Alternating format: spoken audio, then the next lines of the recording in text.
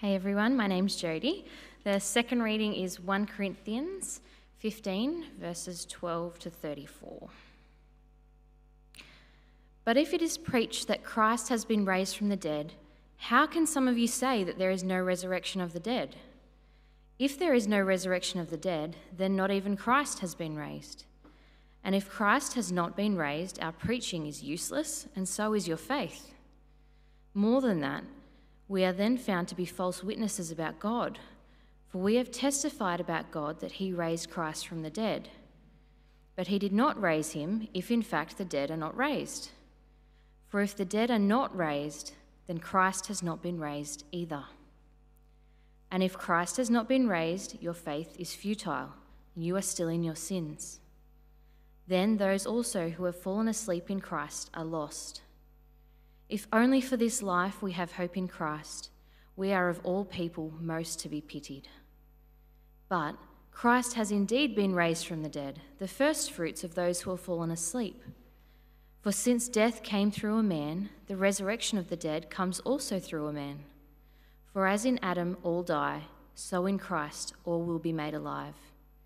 But each in turn, Christ the firstfruits, then, when he comes, those who belong to him.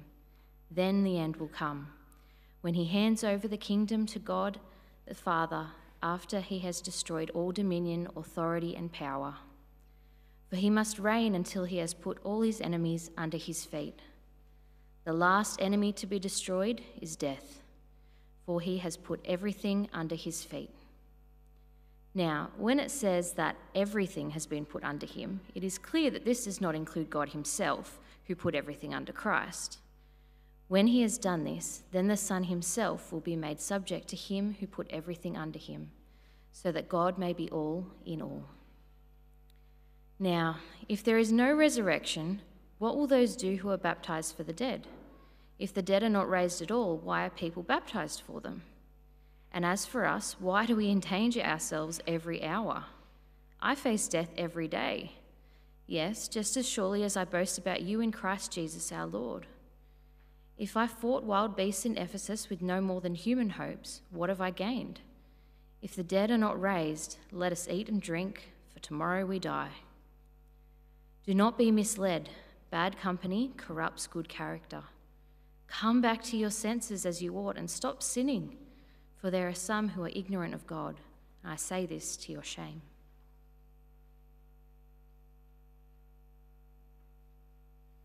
Thank you to the Schroders for reading for us today. Happy Easter, everyone. It's great to see you here. It's great to celebrate Easter with you. It's great to be thinking about the resurrection with you today. Let me pray for us. It'd be good if you have something in front of you, a text of the Bible that we're looking at, because I'll refer it to it a bit today. So have that with you. Have your Bible open if you've got your Bible. Let's pray. Heavenly Father, we give you great thanks that we can come together as people who know of the resurrection of Jesus. We pray that we'll be people that are so encouraged by hearing again of the risen Jesus that we might live and act and give all that we are for the sake of your kingdom and your glory. We pray today that we might be encouraged once more about our future hope, our eternal life. And we pray for your help in this as we think through it in Jesus' name. Amen. Well, Mark was right before when he said this time last year was different. Gee, it was different, wasn't it? The doors were locked here, I presume. I wasn't here this time last year, but my church where I was, the doors were locked on all the buildings all around the place. I even filmed my Easter Sunday sermon in a room with one other person. So weird. Happy Easter, I said to the cameraman who had a mask on at the time. It's a wonderful day that day. It's so much better to be able to sing, and a couple of those songs we've just sung, some of my favourites. Great to be able to sing them with you. Anyway, I remember coming home from filming that last year, and I was listening to the radio. I listened to Triple M, I have to admit. Forgive me for that. I like rock music. And there was an advert on the radio as I drove home, and it said this in a man's deep voice. It said, Jesus, he walked on water. He died for our sins. But his greatest miracle is a 4-day weekend. Triple M. That's so that we can listen to rock music apparently all weekend or something like that. I was so excited. They were close. They talked about Jesus. They mentioned, yes, he's powerful. Yes, he died for our sins. And then they missed the resurrection. They forgot about the point of it all. And the greatest miracle is not a 4-day weekend. But good job for coming close, Triple M. I remember I complained on Facebook. And I think they might have heard me somehow or other, because I was driving home this week, Wednesday afternoon, 5 to 6 on the way home for dinner. And there was this ad. It said, Easter. It's all about the resurrection. Selection. They were talking about raising up, old music and playing it again this weekend. But in that pause, I thought, they've got it. Yes, Triple M's been converted. No, Triple M did not know the true message of Easter. But anyway, we come today because we have Jesus. And we do have the true message of Easter, but we need to remind each other of it. And maybe there's even people here who are hearing it for the first time, whether on site or online. We need to remind each other of it because it is phenomenal. The resurrection makes all the difference.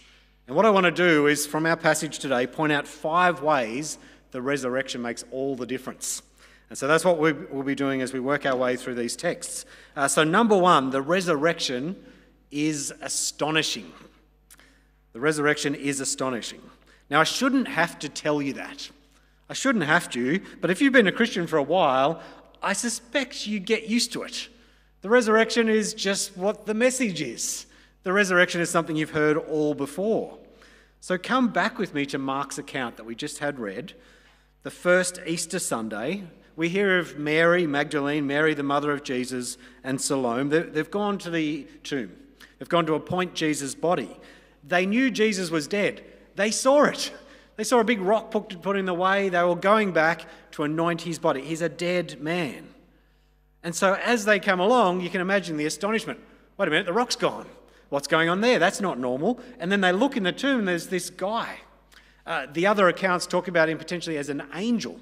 There's this young man there in the tomb, and he says, "Do not be alarmed," in verse 6. Alarmed. Of course you're alarmed. The tomb's open, the body's gone, and there's a stranger in there. They're alarmed. And now, even if they weren't alarmed, at this point it gets worse. He said to them, "You are looking for Jesus the Nazarene who was crucified. He's been resurrected." What? He's not here. So see the place where they put him. But go tell his disciples and Peter, and he's going ahead of you to Galilee. You'll see him there just as he told you. So they went out and started running from the tomb because trembling and astonishment had overwhelmed them, and they said nothing to anyone since they were afraid.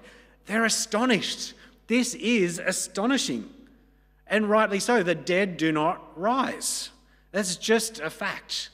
We've got a saying about it. There's nothing more certain than death and taxes. The guy's dead. We know that that's what happens. How can he be alive? Of course they would have wanted it. We all want our friends when they pass to be alive. We all want our leaders like Jesus to be alive. But this is astonishing.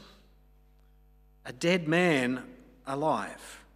Now you can tell they don't even really believe it, because as they run away and freaking out and all the rest of it, they don't want to tell anyone. They keep it to themselves. It's almost like, dead people don't come back to life, and so I'm not going to say it. Not till I see this guy. Not till I know for sure will I actually go around telling people about it. The resurrection is astonishing. It is. If you're not astonished by it, I want to encourage you to stop and think, because you should be. A dead man came back to life. If this is true, death doesn't win. If this is true, you have a hope beyond this life. If this is true, humanity is meant for something more than your best life now. If this is true, somebody very close to me who raised me up and taught me and said, "You've got one crack at life, you only get one chance, make the most of it," they're wrong. The resurrection makes all the difference.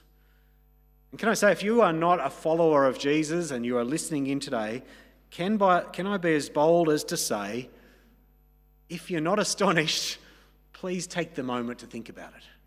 to think about it. What we're claiming does sound crazy on one hand. I'm the first to admit that, because the stats are against it, right? Mortality rates are against it. Nobody comes back from the dead. And we're saying Jesus came back from the dead. So it must change everything. And if you are a follower of Jesus, I want you to hold on to your astonishment the first time you understood what it actually meant. I don't know if you remember understanding the resurrection, understanding the implications of the resurrection, but it means everything. It means we're not the same people we once were. Remember it. The resurrection is astonishment. Triple M, they missed the story. They missed the whole thing, really, didn't they? A 4-day weekend, that's not what it's about. Resurrecting old songs, that's not what it's about. It's about life and hope. And we'll get to more of these points as we go along. So my second point for today, the resurrection is true. This comes out of the 1 Corinthians passage. So if you're using my piece of paper, flip over. The resurrection is true. Look at verse 12.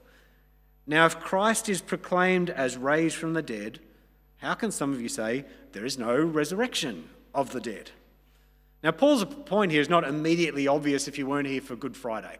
It's very helpful to work through the whole chapter in one go. But what he's saying is people are going around proclaiming this man risen from the dead. Why? We read it on Friday because they saw him, because 500 witnesses saw him, because most of them are still alive, and you can go and check with them. You can go and find out from someone who saw Jesus whether this is true or not. Paul wrote it because he knew there's 500 people that could falsify this piece of information all around the Roman Empire. Just go and have a chat. Paul's point is, why would you tell people Jesus is raised if it's not true? It's easier to say he didn't really die. It's easier to say they mixed it up. They mixed up who they put on the cross. Whoa, Jesus is alive. Never put him on the cross. It's easier to say many different things, but they proclaimed that Jesus died and was raised. So if you say there's no resurrection of the dead, if you stick with common knowledge and common expectation of life, you're ignoring the truth of a historical fact. Of course, the problem for us is we live 2,000 years later. We didn't get to see Jesus. It'd be wonderful to see the resurrected Jesus with our own eyes. We rely on the testimony of others. Jesus himself said when he was speaking to Thomas, "Blessed are those who believe without seeing." That's actually our generation. All of us who believe in Jesus without having to see his physical body, like doubting Thomas. The whole movement of faith in Jesus would not exist except that Jesus was resurrected. And anyone who pushed a message like that would have been found to be a false witness because there were witnesses in verse 15. See, the message of Easter, it's confronting in lots of different ways. Easter Sunday confronts you in a different way to Good Friday. It confronts you about what you think the nature of life is, what hope is, where you're going on Easter Sunday. The message of Easter confronts us and it confounds us. It's not like science. You can't retest Jesus on the cross. It's history. You can't sort of test him and make sure it works. You have to see a historical event and respond to it. The historical event. It's worth remembering, actually, that most of the disciples died for this message. They went around telling people about a resurrected man and went to death over it. Not just them, many others in the early church were executed. Horrible deaths. If you ever read some of the stories of the early martyrs, horrible death, made into a candle for entertainment at a party. That's a terrible way to die, dying like that for being a Christian. Being put in a coliseum so that people could watch you die in horrible ways because you're a Christian. People didn't die like that for a lie. They died because Jesus is resurrected. The resurrection is true, and it makes all the difference. The third truth about the resurrection, it is necessary. It is necessary. Look there at verse 17. And if Christ has not been raised, your faith is worthless. You are still in your sins. This is really important to understand. If people have a faith in a Jesus who didn't rise, they're wasting their time. They're deluded. And why is it that they're wasting their time? It's because they're still in their sins. In other words, if Jesus doesn't rise, your sins are not dealt with. Now that is a problem. If your sins are not dealt with before God, because sin is rebellion against God. Sin is, I know better than God. Sin is not loving the Lord your God with all your heart and soul and loving your neighbour as yourself. Sin is who we are. We're all sinners. Thought about it like this, we all have a lot of sin to account for. If we write our sins in a book, I wonder how big your book would be. Remember the old Encyclopedia Britannica? Some of you remember it, some of you know, what's that? Just filled up a bookshelf, right? That is my book of sin. It's not one volume, it's many volumes. It's just clouding God's vision of who I am. Maybe you've got the Webster's short version. Maybe you've got less, but you've still got a big book. Maybe you've got more. The double edition of Britannica, 77 and 78. But if we had the book of sin and God looks at us and he sees that sin, it clouds his vision of us. All he sees is a sinner. And God is righteous and just, and he must hold us to account for our sin. If we don't have a Saviour who rose again, we are stuck facing God in our sin. What a horrible thought. Thank God that Jesus died for our sins. And if you picture my picture of books above my head, Jesus takes all my books, the entire set of encyclopedias, and takes it upon himself. And yours. The sins of everybody, the whole world. His death is enough for all sin. That is incredible. Jesus died for all of our sins. If he didn't die, we are stuck in our sin and face God on our own. If he didn't rise, he can't be very powerful. He can't be God. He can't be truly God, and only God can deal with our sin. Jesus' death works to pay for our sin because God takes our sin upon himself and deals with it. That's the great scandal of Christianity. For no reason other than God's love for us, he takes our punishment upon himself. Praise God. And praise God that Jesus has risen, because it doesn't work otherwise. If Jesus doesn't rise, sin's not forgiven. Verse 18, it's even worse. Those who have fallen asleep in Christ have also perished. If Jesus doesn't rise, every Christian that ever lived is now dead and gone forever. Meaningless. Lives are gone. What fools. Indeed, Paul goes on, verse 19, if we've put our hope in Christ for this life only, we should be pitied more than anyone else. It should be a great pity party. Feel sorry for us Christians, what fools we are if the risen Jesus is a lie. Without the resurrection, there is no life. Which makes verse 20 so important, doesn't it? But now Christ has been risen from the dead. The resurrection is necessary so that we can come to God. Praise God for the resurrection. Number 4, the resurrection matters for eternity. The resurrection matters for eternity. Verse 20 goes on, but now Christ has been raised from the dead, the first fruits of those who have fallen asleep. You can picture the resurrection as the beginning of a new age, a whole change in all of history. And Jesus marks that. He is the first fruits. We all know the first fruits of the summer season, cherries. You know that? Cherries, the box of cherries, the $100,000 box of cherries. They look disgusting when they show it on TV. It's like, they're not even ripe. Someone's going to pay $100,000 for these unripe cherries. But anyway, they do. But what it signals is the cherry season. It signals Christmas Day, juicy cherries, delicious cherries, a new age, a new season. Jesus is so much more. He is the first fruits of eternal life. When we see his resurrection, it signals our resurrection in him, when we trust in him. Follow the argument in verse 21. Paul writes there, for since death came through a man, the resurrection of the dead also comes through a man. For as in Adam all die, so also in Christ all will be made alive. It's talking about two humanities, if you like. There's the Adam and Eve humanity that we're all born into, we're all a part of, but we know how that story began. Adam and Eve, they fell. They sinned against God. They turned from him, and so the fall. And so the story of the entire Bible and the need for reconciliation. But we don't stay in Adam and Eve humanity.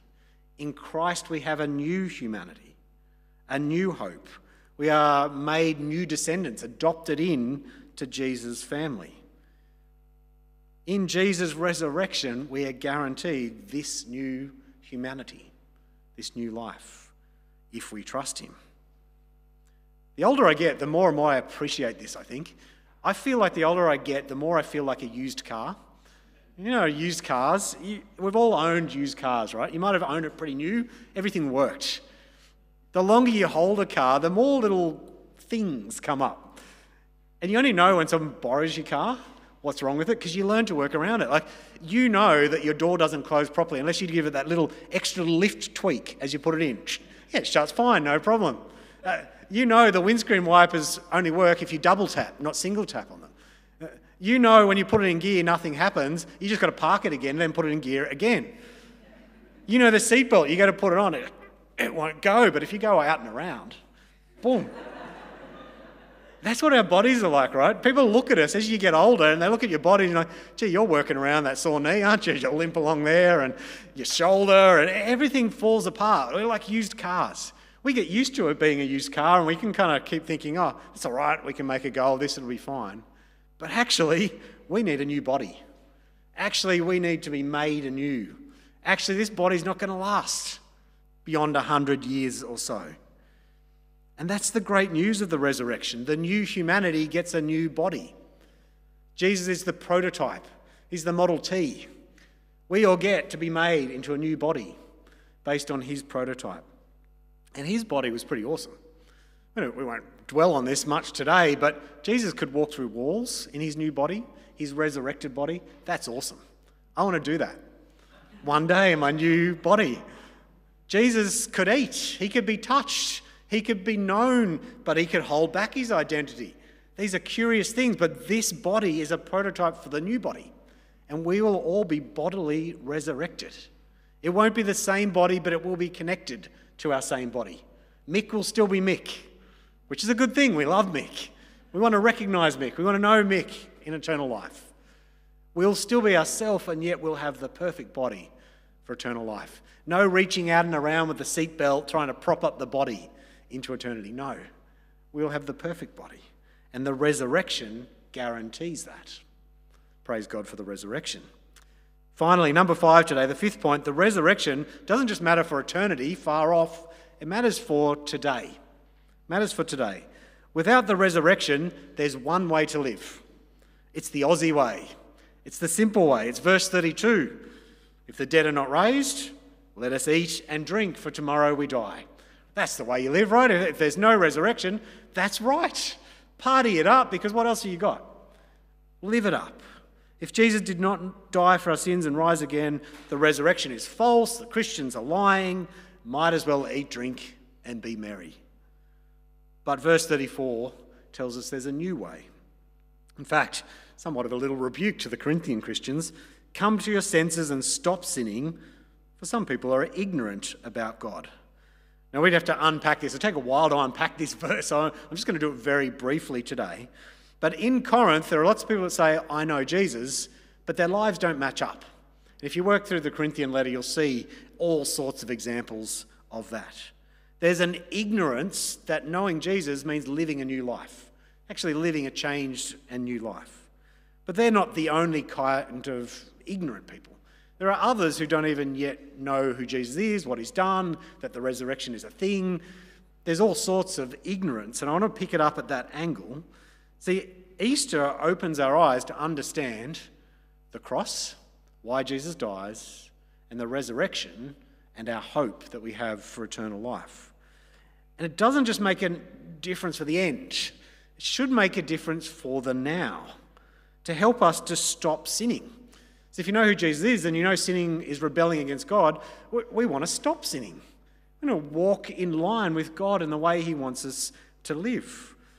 I hope if you're a Christian who knows you're deliberately sinning, you want to come to your senses.